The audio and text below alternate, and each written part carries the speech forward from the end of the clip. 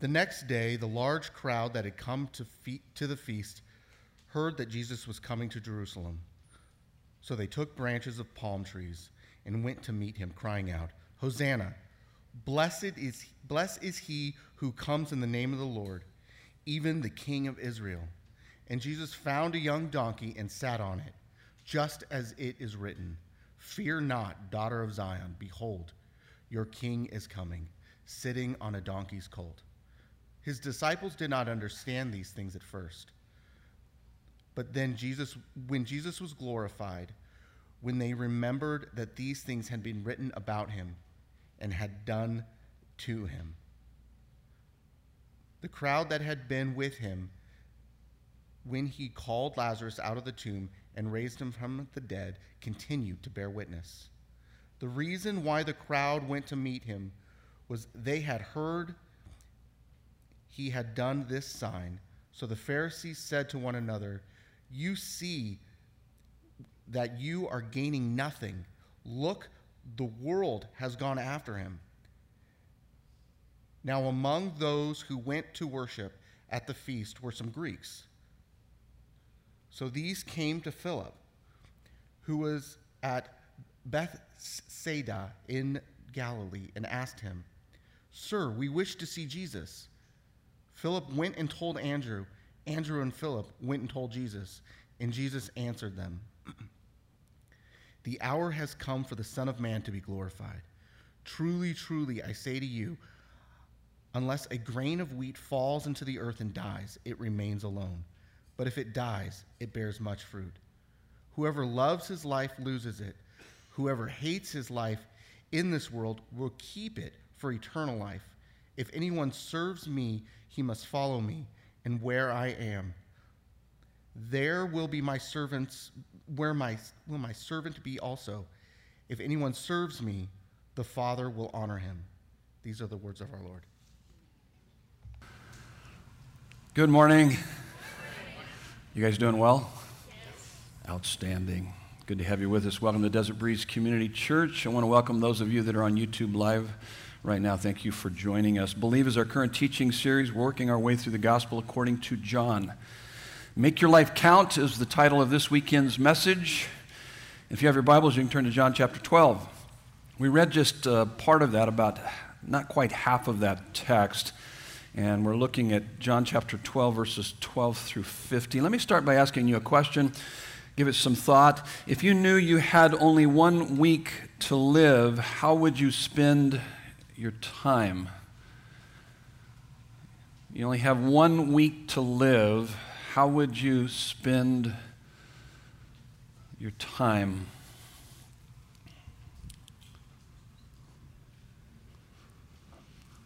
Turn to the people around you and ask them, how would they spend their time? Do that real quick, just to make sure they're thinking about this. Pretty important question.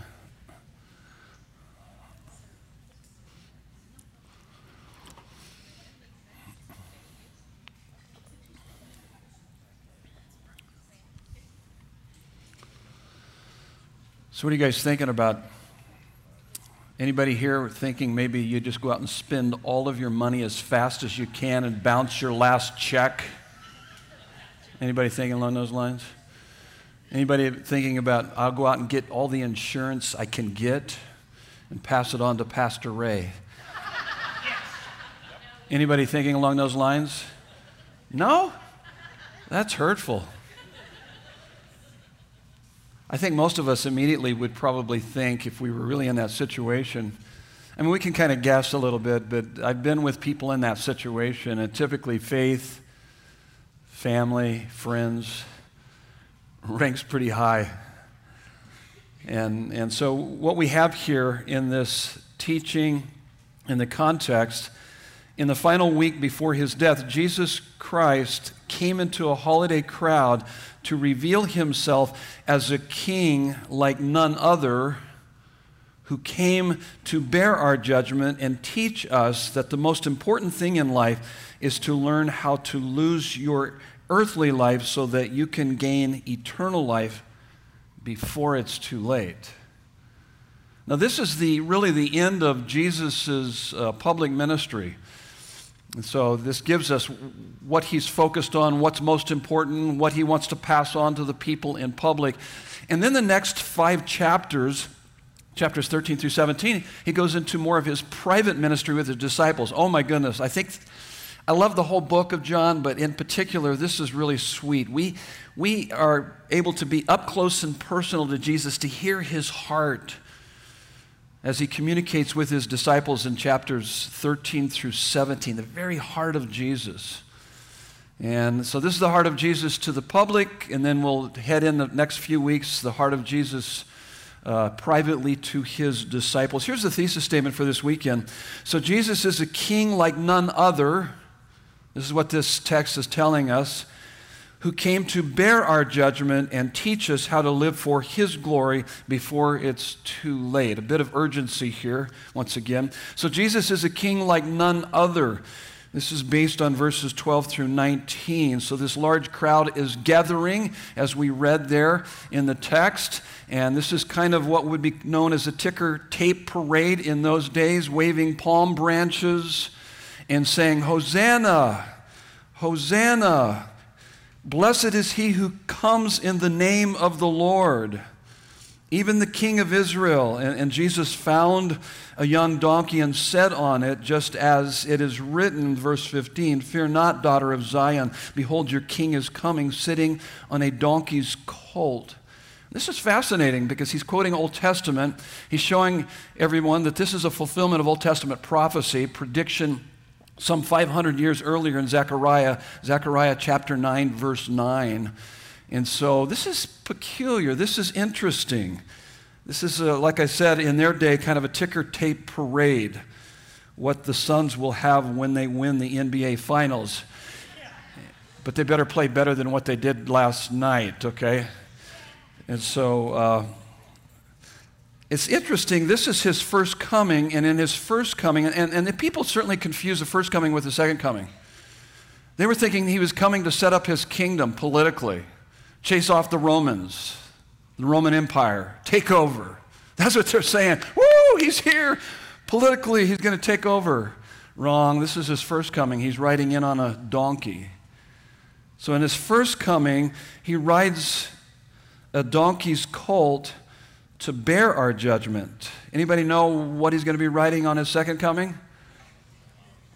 A horse, a white horse. Second coming, he rides a white horse to bring judgment. Revelation 19, 11 through 16. It's frightening. If you haven't read that in a while, you need to go and read that. It's quite frightening. That's his second coming of Jesus Christ. Jesus makes William Wallace from the movie Braveheart look like a wimp. I mean, seriously.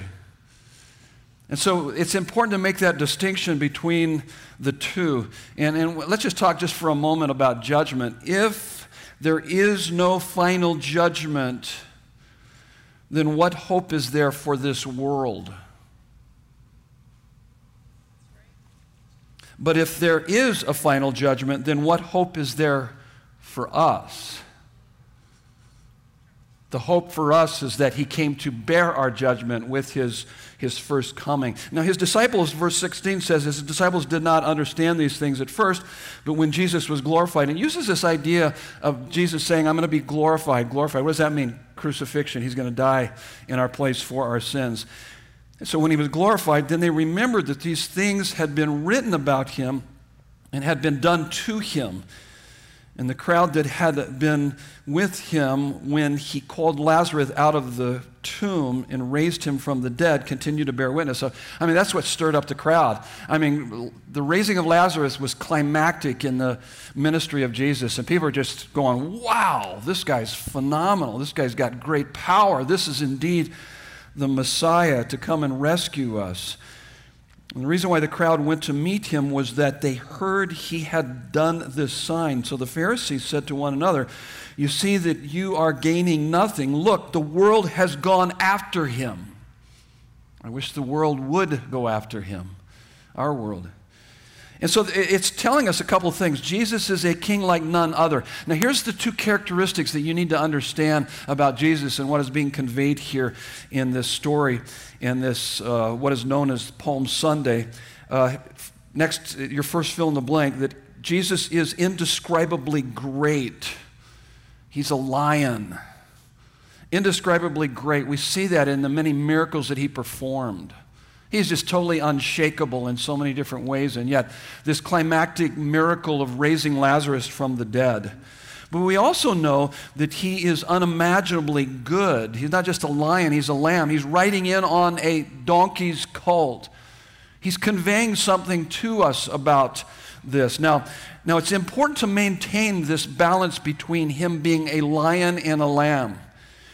He's indescribably great. He's unimaginably good. The tendency for all of us individually as Christians, and also I see this in churches, that we tend to lean more towards one rather than the other, maybe even to the exclusion of the other. Like we want to talk about his greatness all the time to the exclusion of his goodness. Or we want to talk about his goodness to the exclusion of his greatness. And it creates an imbalance in our life. What happens to a church or to a person that all they talk about is the greatness of God? They tend to become legalistic. It's called moralism. It goes like this: if you don't get your act together, God won't accept you and won't bless you. That's called legalism. And I've heard that from churches. Get your act together. Come on, what's wrong with you? So they're leaning towards the greatness of God to the exclusion of the goodness of God. What happens when you lean towards the goodness of God to the exclusion of the greatness of God? It's called liberalism, antinomianism, anti-law. God accepts me, he accepts everybody, so it doesn't really matter how you live, doesn't matter whether or not you obey. He just loves everybody. It's all the goodness of God. Now you could, if you think about that, you might even know Christians that lean one way or the other, or even churches, major ministries, national ministries that would lean towards one or the other. So it's important to maintain that balance. What's the balance? Well, someone who lives in the reality of the fact that he's a lion and a lamb, indescribably great, unimaginably good, they're going to experience a freedom, which is the gospel. God accepts me. He blesses me in Christ. Therefore, I want to obey. See, that's the gospel. Revelations 5:5-6 talks about this lion and lamb aspects of the nature of Christ. A lot of scriptures help us understand that. Psalm chapter 8 is one of those that helps us to understand that. Maybe you're familiar with it. King David said this: when I consider the heavens, the work of your fingers, the stars and the moon, how you have set them in place. What is he describing there? Indescribable greatness of God. And then he's going to move from the indescribable greatness of God to the unimaginable goodness of God. When I consider the heavens, the work of your fingers, the stars and the moon, how you have set them in place. What is man that you are mindful of him, and the Son of Man that you care for him? Unimaginable goodness. I can't believe it. God, you created the heavens and the earth, and yet you love me. You care for me. You notice the balance? You've got to have that balance if you're going to be healthy. So we've got to understand that God is transcendent. Jesus is transcendent, and yet he's immanent. He's powerful, and yet he's personal. He's great, and he's good. Got to have that balance. In fact, here's your next fill in the blank on your notes. It is his greatness that makes his goodness so comforting. This eliminates fear, gives us confidence in our life. So if you have fear in your life, it's because you might know, oh yeah, God's really good. He loves me. I know all that. But do you understand how powerful he is? He might be good, but can he really look after you and take care of you and love you like you need to be loved? Yes, he's great. He's powerful. No one will stop him in taking care of you. So you got to have that balance. It is his greatness that makes his goodness so comforting and eliminates fear, gives you confidence. Here's the next one. It is his goodness that makes his greatness so convicting. Someone this great would be that kind to me? Oh my goodness. Of course I want to live for his glory. Yeah, I want to honor him. This eliminates pride, gives us humility. See, the more you live in the reality of Christ's greatness and goodness, the more you will be characterized by a humble confidence. No pride, no fear. No pride, no fear. Humble confidence. That's how we should be characterized by is this humble confidence if we really understand the greatness of God and the goodness of God. That's why it's important to maintain that balance. No pride, no fear. Jesus is the true and better king we long for in our frustration with all of our presidents, leaders, and politicians. You ever get frustrated with the whole political process and all of that? Yeah. You know what that's telling you? It's telling you you long for the true and better king, the Lord Jesus. That's right. We're desperate for him. We're desperate to vote for politicians that represent him and look more and more like him in their character. That's what we want to look for, and that's important. Jesus is the true and better hero we long for in all of those popular superhero movies we watch. I mean, those superhero movies are so crazy popular, it's unbelievable. Why is that? Because there's a longing inside of all of us for a hero to come and save the day. It's in all of us. We look for it politically, we look for it spiritually, we look for it in every area of our life. Only Jesus is the true hero of our lives, and not just our lives here, but for our eternities. So Jesus is a king like none other. Here's the next point in your notes, who came to bear our judgment, based on verses 20 through 24. Now among those who went up to worship at the feast were some Greeks. They came to Philip, said, hey, we want to see Jesus. And Philip goes to Andrew, and Andrew and Philip go to Jesus, and Jesus answered them, the hour, this is verse 23, the hour has come for the Son of Man to be glorified. There it is. He's talking about his crucifixion. He's talking about dying in our place for our sins. And he says, truly, truly, gives us a metaphor. Truly, truly, I say to you, unless a grain of wheat falls into the earth and dies, it remains alone. But if it dies, it bears much fruit. He's talking about his death, about it bearing much fruit. We're the fruit of his death. So here's the next thoughts.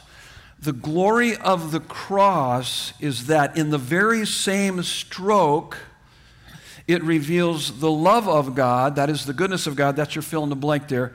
So the love or the goodness of God, that aspect of his nature that seeks our justification, and then the justice of God, that is the greatness of God, that aspect of his nature that demands punishment for sin. So once again, you got to maintain that balance. Goodness of God, greatness of God, his love and his justice. Romans chapter 3, verse 26. It's a great text that kind of puts these two together. Look at this. That is, he's talking about in the context there, the cross of Christ was to show his righteousness. He's a righteous God. How did he show his righteousness? He did it at the perfect time so that he might be, this is key words, that he might be just, so he's just, and the justifier of the one who has faith in Jesus. So him being just, that's his greatness. Him being justifier, that's his goodness. Let's just think for a minute. And this is actually what you should be thinking about every day. You should be reflecting on this truth here, letting it get a hold of your heart. Not just as a concept in your mind, but a reality in your heart. Think about the achievement of God. In justice, God passed the required sentence of death on our sin. That's his greatness.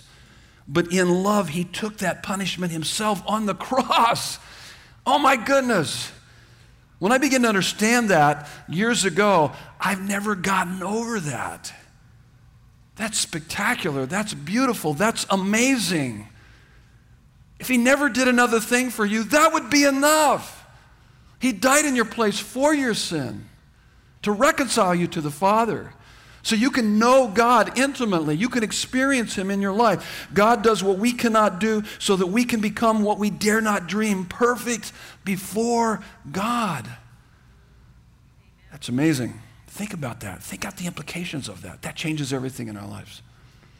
Glory of the cross.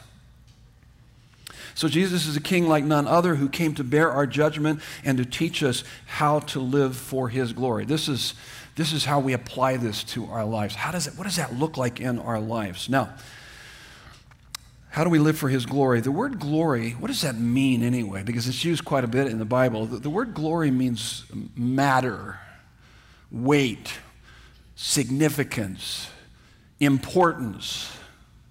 That's glory. So which one has more glory? Let me walk you through these options. They're kind of obvious, but I'm trying to make a point here, so just hang in there with me. The crowd last night tried to rush the stage after I did this. And so it wasn't very nice, so just back off just a bit. I'm not trying to insult your intelligence. I'm just trying to make a point here, okay? So which one has more glory, a flashlight or the sun? Obviously, the sun, okay. $10 or $1 billion? $1 billion, okay. A speed bump or Camelback Mountain? Okay. Milwaukee Bucks or Phoenix Suns? Well, right now, I think it's Milwaukee Bucks, okay? They seem to be playing more glorious than the Suns. Okay. So you're getting my point. So glory, weight, significance, importance, that it matters more than anything else. Isaiah 40, 15, and 17 says this. It compares God to all the nations. Think of the mightiest nations on this planet. I think that the United States is a pretty mighty nation. But put all those mighty nations together, and this is what it says. It says the nations are like a speck of dust compared to God. So if you put God on the scale on one side and all the nations on the other side, Isaiah says it's like a speck of dust. It's like nothing. The scale just, boom, drops. All the nations, nothing compared to God. See, when you understand that, you're beginning to get a glimpse of how great and powerful God is. I mean, think about this. Why would we be overwhelmed with the trials and the difficulties of our life? If we don't have a concept of his glory, we're not living in the reality of his glory and who he is and how powerful he is. Why do we get upset over politics and the way things are going in our nation? He's powerful. He's greater than all of that. He's still working in the midst of that. He wants to use us through all of that. And that's important for us to keep in mind. It's about his glory. To convey the glory of God into words is like trying to put the Arizona Cardinals football stadium in the trunk of your car. Or better yet, trying to pour the Pacific Ocean into a thimble to really understand the glory of God. Now, every one of us are in desperate need of glory.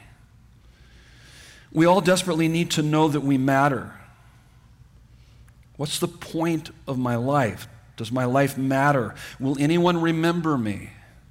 What am I really accomplishing? Is my life of any consequence? Those are glory questions. The Bible makes it very clear. You were created by God, for God, to give glory to God. 1 Corinthians 10:31 puts it this way, whether you eat or drink, whatever you do all to the glory of God.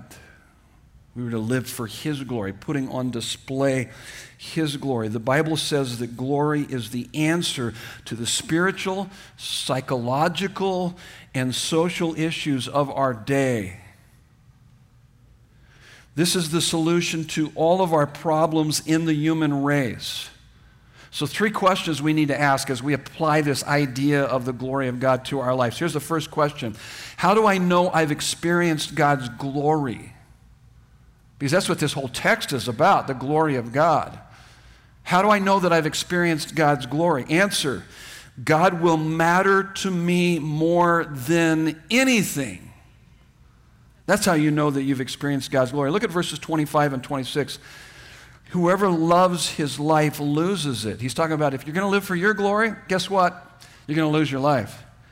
And whoever hates his life in this world will keep it for eternal life. In other words, and he goes on to explain, this is basically learning to live for God's glory. You cling to your life, you hang on to your life, you make life all about you, your glory. You want to know why our country is so trashed and heading in such a bad direction? Because we're all living for our own glory. That's what's happening. And he says, You're going to lose it. You're going to lose your life when you live for your glory. You're going to gain life when you live for his glory. And he goes on to talk about what that glory looks like. If anyone serves me, he must follow me, and where I am, there my servant will be also. If anyone serves me, the Father will honor him. He's talking about glory. You'll experience glory in your own life. So how do we know that God matters more than anything? We serve him, we follow him, we are with him. We experience him, we have intimate relationship with him, and the Father honors us. Came across a quote yesterday. It was quite interesting in my devotions. And it was the devotions was titled Better Than Fame and Celebrity. And this is what it said. In a survey of millennials, 50% of young adults said that a major life goal was to become famous. In the past, people wanted to be famous for doing something. Now, celebrity has become an end in itself. It has attained godlike characteristics. Not only do people want to be famous, but they also idolize those who have achieved celebrity status. This widespread interest in famous individuals has been described as the cult of celebrity. Fame to the ambitious is like salt water to the thirsty. The more you get, the more you want. He goes on and talks about Madonna here. Madonna, who at one stage was probably the most famous woman on the planet, said, "I won't be happy until I am as famous as God." Celebrity and fame are only a pale reflection of true glory. Glory is used in the Bible to denote the manifestation of God's presence. Glory is one of the most common words in the Bible. God's glory means, and basically how I defined it, means his importance, reputation, majesty, and honor. Perhaps it is not surprising that as society moves away from worshiping the glory of God, it turns towards the worship of the glory of celebrity and fame. That's what's happening. Fascinating. So you could define a Christian as somebody who has experienced the glory of God. If you haven't experienced the glory of God, then you're not a Christian. If you have, it makes you a Christian. See, the difference between a religious person and a Christian is really the glory of God. The Christian has experienced the glory of God. A religious person hasn't. See, a religious person, God is part of their life. A Christian, God is their life. See, a religious person knows about God. A Christian knows God, has an intimate relationship with God. That's the most important part of their life, is to know God, to walk with God, to live for his glory. There's nothing better, nothing more important. For a religious person, God serves my plans and purposes. By the way, you can find a church that will help you to control him, try to manipulate God so that he serves your plans and purposes. Makes you great. But a person who's truly experienced the glory of God, a Christian, knows that, no, I serve his plans and purposes. See, a Christian will regularly examine his entire life to make sure that God is number one, first priority, at the center of everything. One of the things that I do every morning, the sweetest part of my day is spending time with the Lord at the very beginning of the day. I absolutely love it. I don't think I could carry on the rest of the day or the rest of the week unless I do that. And part of that is that I spend some time in confession. And part of my confession is that I kind of work through my motives, my thoughts, my words, my deeds, my actions. In other words, a Christian should be asking himself this: if you've really truly experienced the glory of God, is God at the center of my motives, thoughts, words, and actions? Is God at the center of how I use my time, talents, money, and possessions? Is God at the center of my work, relationships, sexuality, and politics? Is God at the center of everything in my life? See, that's someone who's experienced the very glory of God. My son Russ this last weekend talked about his life group leader and his wife and how the sweet fragrance of their worship of God, even in suffering, had blessed Russ and his wife Kim tremendously. And it also blessed me because I know the people personally. In fact, they're sitting in this service right now. They're great people, and I'm not trying to elevate them up on a pedestal because they wouldn't like that. They wouldn't want that. Because their life isn't about themselves. It's actually about the glory of God. And it's quite amazing. What's amazing about this couple is that they seem to be unshakable unflappable in difficulties and suffering. And it's they continue to love and be kind and tender to people in the most difficult circumstances. They both have an inner serenity, strength, and satisfaction in Christ that everyone wants to touch, that everyone wants to experience. You want to know why? Because nothing matters to them more than God.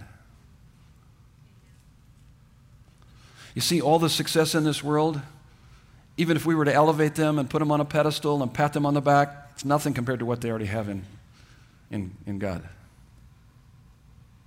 Oh, thank you very much. But ultimately, I've got all the affirmation and acceptance I need in Him. All the suffering in this world can't take what they have in Christ away from them. They can't ever lose it because of what they have in Him. They're unshakable. By the way, in fact, my next question here is, where does that come from? They have both experienced the glory of God. I'm telling you, you experience the glory of God, you will be unshakable. Now, if you hung out with me for very long, you'd realize that I am shakable, okay? And so you'd say, Pastor Ray, you just need to experience the glory of God. I'd say, yes, I do. Please pray for me, and I will pray for you. We all need that. We fall short of that. And so that's why life rattles us. Politics trouble us. The difficulties all around us overwhelm us. Why? Because we're not experiencing the glory of God. We're not living in the reality of who He is and what He's done for us. The reason we get anxious is because we're treating certain things which are light as weighty, and we are treating weighty things as if they are light. Why do we get angry, discouraged, and fearful? It's all the same answer. Something or someone other than Christ is at the center of your life. Something or someone is more weighty, significant, and important than Christ at that moment. So just think about that. Think about that. Last weekend, my wife and I went up to Flag, and then it was 101 degrees on that Saturday there. It was just crazy hot. I go, I didn't come up here for this. And so my wife was at a women's leadership retreat. I took her over to Park, which was close to Williams. So I was by myself, and I texted her. I said, hey, can you get a ride home? Because I'm heading back to Phoenix. It's way too hot. And so I got in my car, and it took me 6 hours to get home from Flagstaff. Do you think I was unshakable? I had to work through that a little bit. I spent a lot of time with the Lord in that car for 6 hours. Yeah, isn't that crazy? 6 hours. This isn't how I wanted my weekend to go. This is supposed to be a restful weekend. I took the weekend off to rest, to recharge. And God said, yep, you're right here with me for 6 hours, waiting for the traffic to clear on I-17. Praise God. Oh, boy. So I decided to take that route. I was able to get off of Bloody Basin and get around and go back to Prescott because I thought it would clear up. It never cleared up, so I head down the back way, Yarnell Way, and it was bumper to bumper. Praise God. Oh, boy. God, what do you want from me? What are you doing? I mean, it's just crazy. And God will use those events in your life to continue to trust in Him, love Him, enjoy Him, no matter what goes on. You realize that you don't really have, it's not till you go through suffering you realize that you're not really in control of much, if any, except for your own attitude in response to the difficulties of life. That's the bottom line. And so as you work through that, that's important. Something other than Christ is at the center of your life. That's what it's revealing. So that was revealing in my life. My having a good weekend was more important than the glory of God and experiencing Him and knowing Him. Wait a minute, I thought you were getting away to get to know Him. Yes, I did, and He made it very clear that's what I was supposed to be doing. And so He locked me in my car for 6 hours. on I-17 just so that I could get to know him better. Praise God. Okay, I'm not going to say any more about that. So how do I know I've experienced God's glory? God will matter to me more than anything. Here's the next question. Where do I go to experience God's glory? The cross of Christ is the apex of God's glory. Look at verses 27 through 32. Notice what Jesus says here. Now is my soul troubled, and what shall I say? Father, save me from this hour. But for this purpose, I have come to this hour. Father, glorify your name. So he's actually saying, show us your glory, Father. Glorify your name. Then a voice came from heaven, I have glorified it, and I will glorify it again. And the crowd that stood there and heard it said that it had thundered. And others said, an angel has spoken to him. And Jesus answered, this voice has come for your sake, not mine. Now is the judgment of this world. Now will the ruler of this world be cast down. He's talking about his crucifixion. So as we've talked, Jesus' life, death, resurrection conquered sin, death, and evil. That's what he's talking about here. And then in verse 32, and when I am lifted up from the earth, I will draw all people to myself. What does that mean, lifted up? He's going to be crucified. That's what he's talking about. Because verse 33 says, he said this to show what kind of death he was going to die. And I will draw all people to myself. See, a Christian is somebody who sees the beauty and the glory of what Christ did on the cross as something they can never get over, as it draws them like a magnet. And they see the cross of Christ as being more attractive, desirable, satisfying than anything in life.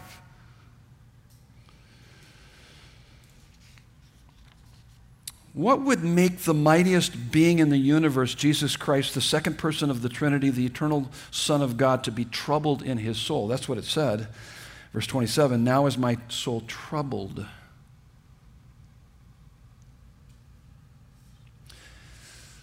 He was beginning to feel the weight of all the sin, guilt, shame, and the wrath of God that he would bear for you and me on the cross. That's what he was beginning to experience. Remember, he's just a week away from this. It's beginning to overwhelm him. He's beginning to experience just a taste of that. Now, let me take you all the way back to Genesis to really understand what's going on here and how that relates to our lives and living for God's glory. You and I were created by God, for God, to give glory to God. We were created to walk in the garden in the cool of the day, to look into the face of our Maker, our Creator, and to receive all of the acceptance, respect, honor, validation, approval, security, significance we would ever need. But we believed the lie of the serpent. Thought that God was holding out on us. He doesn't have our best interests at heart. By the way, that's the root of all sin. He doesn't have our best interests at heart, so we can do this on our own.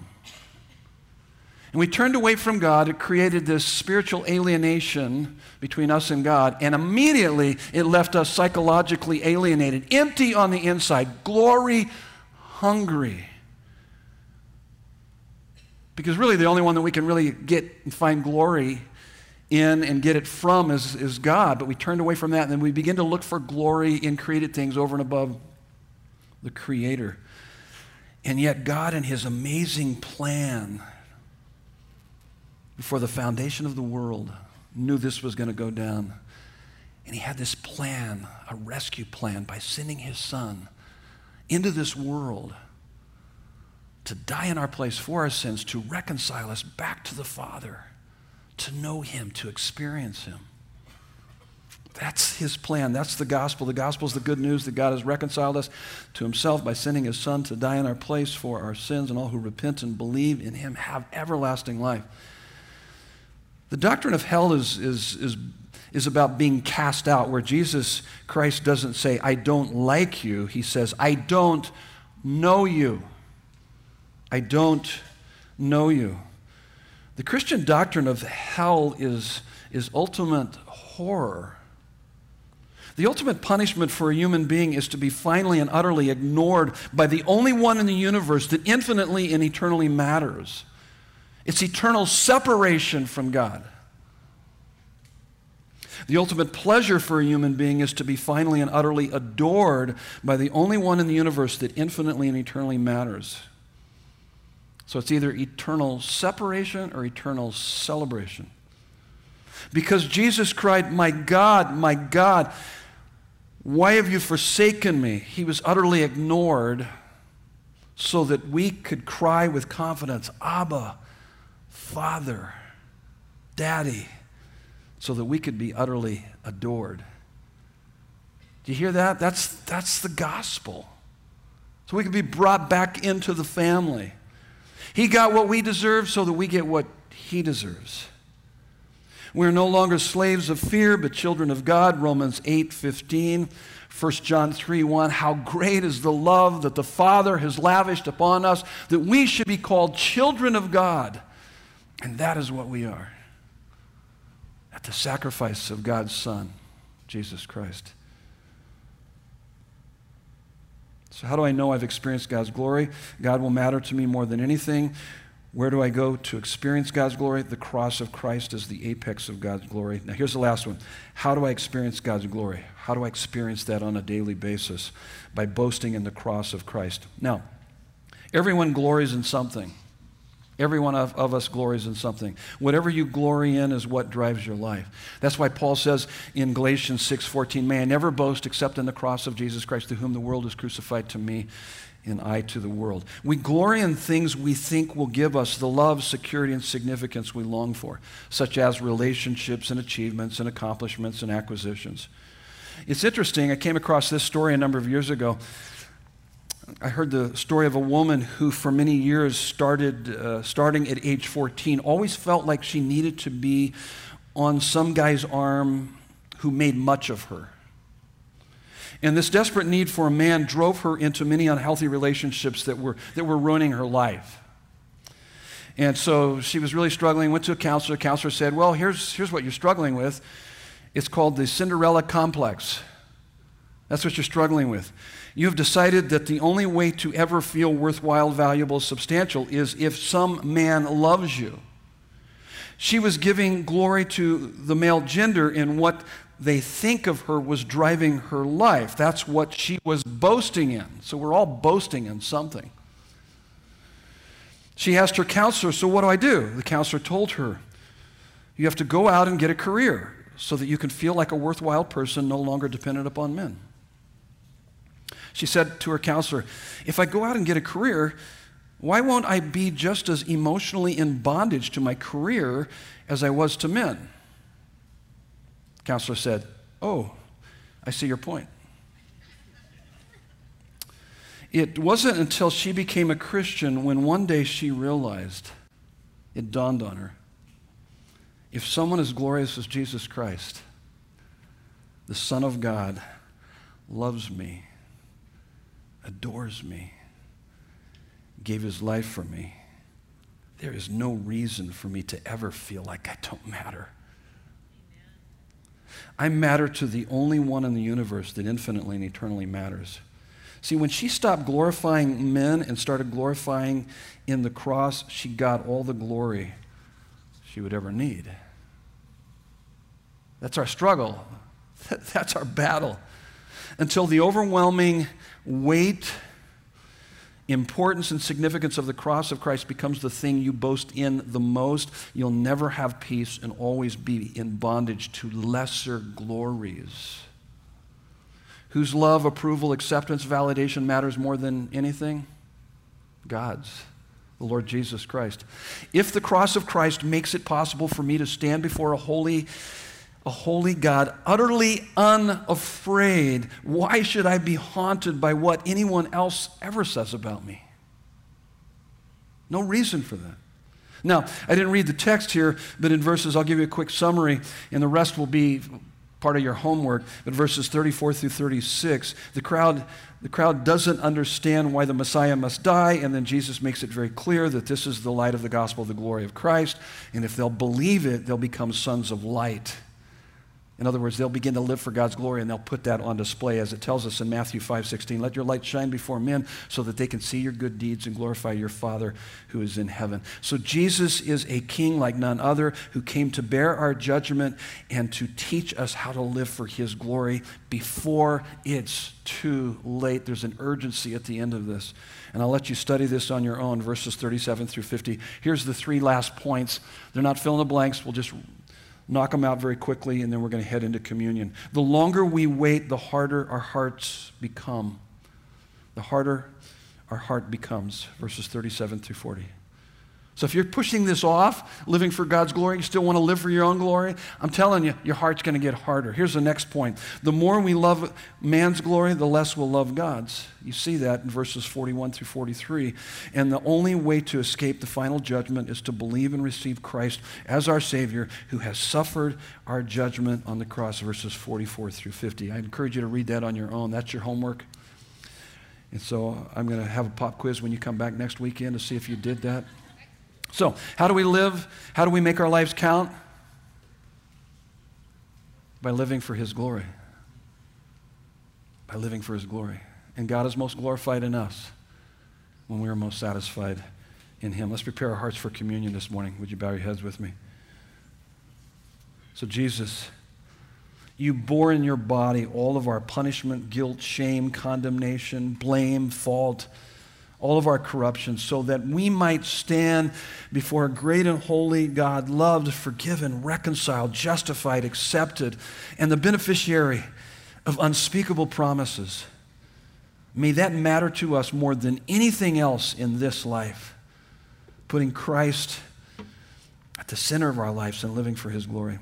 I pray for those who have never given their life to you, Christ. I pray that they would do that now. Pray that they would acknowledge their sin that separates them from you, that they would believe that you died on the cross for their sins. They would confess you as Lord and Savior by grace through faith in you. God, as we take communion, we pray Psalm 139, 23, and 24. Search us, O God, and know our hearts. Try us and know our thoughts, and see if there be any grievous way in us, and lead us in the way everlasting, we pray in Jesus' beautiful name. And everyone said, amen. We got 3 stations. Make your way up to one of these stations, and they'll pass out to you the 2 cups. Take it back to your seat, and then I'll walk us through the process. Be thinking about, as you do this, what is God speaking to me this morning? What is God wanting you to know about his glory this morning? I absolutely love the glory of God.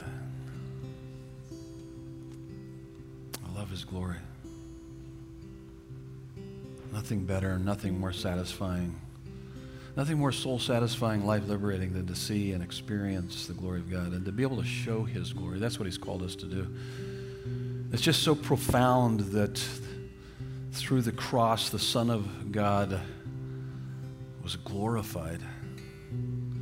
The justice of God was satisfied. The love of God was magnified. And the people of God, those who have put their faith in Jesus, are justified. We're justified before him, forgiven of all of our sins, brought into his family, lavished with his love, guaranteed a place in heaven. Unbelievable what we have in him. 1 Corinthians 11, 23 through 26, for I received from the Lord what I also delivered to you, that the Lord Jesus, on the night when he was betrayed, took bread, and when he had given thanks, he broke it and said, this is my body, which is for you. Do this in remembrance of me. Let's eat the bread together.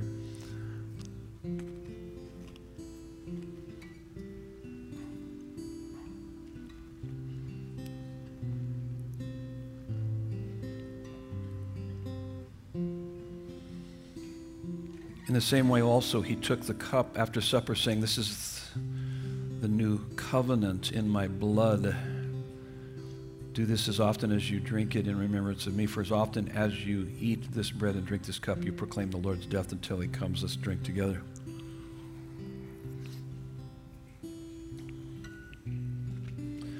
So next weekend, servant leadership, John chapter 13, verses 1 through 17. Leadership is about influence. And so we're all influencers. We're all leaders to a greater or lesser degree. And so we're going to talk about that. I'll be up front at the end of the service along with any available leaders or elders. If you are new, I would love the opportunity to meet you.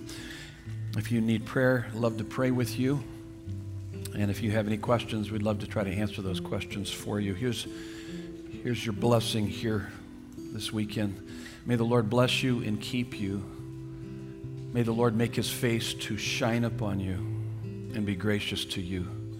May the Lord lift up his countenance upon you and give you peace. Give you peace. In Jesus' name. And everyone said, amen. Love you guys.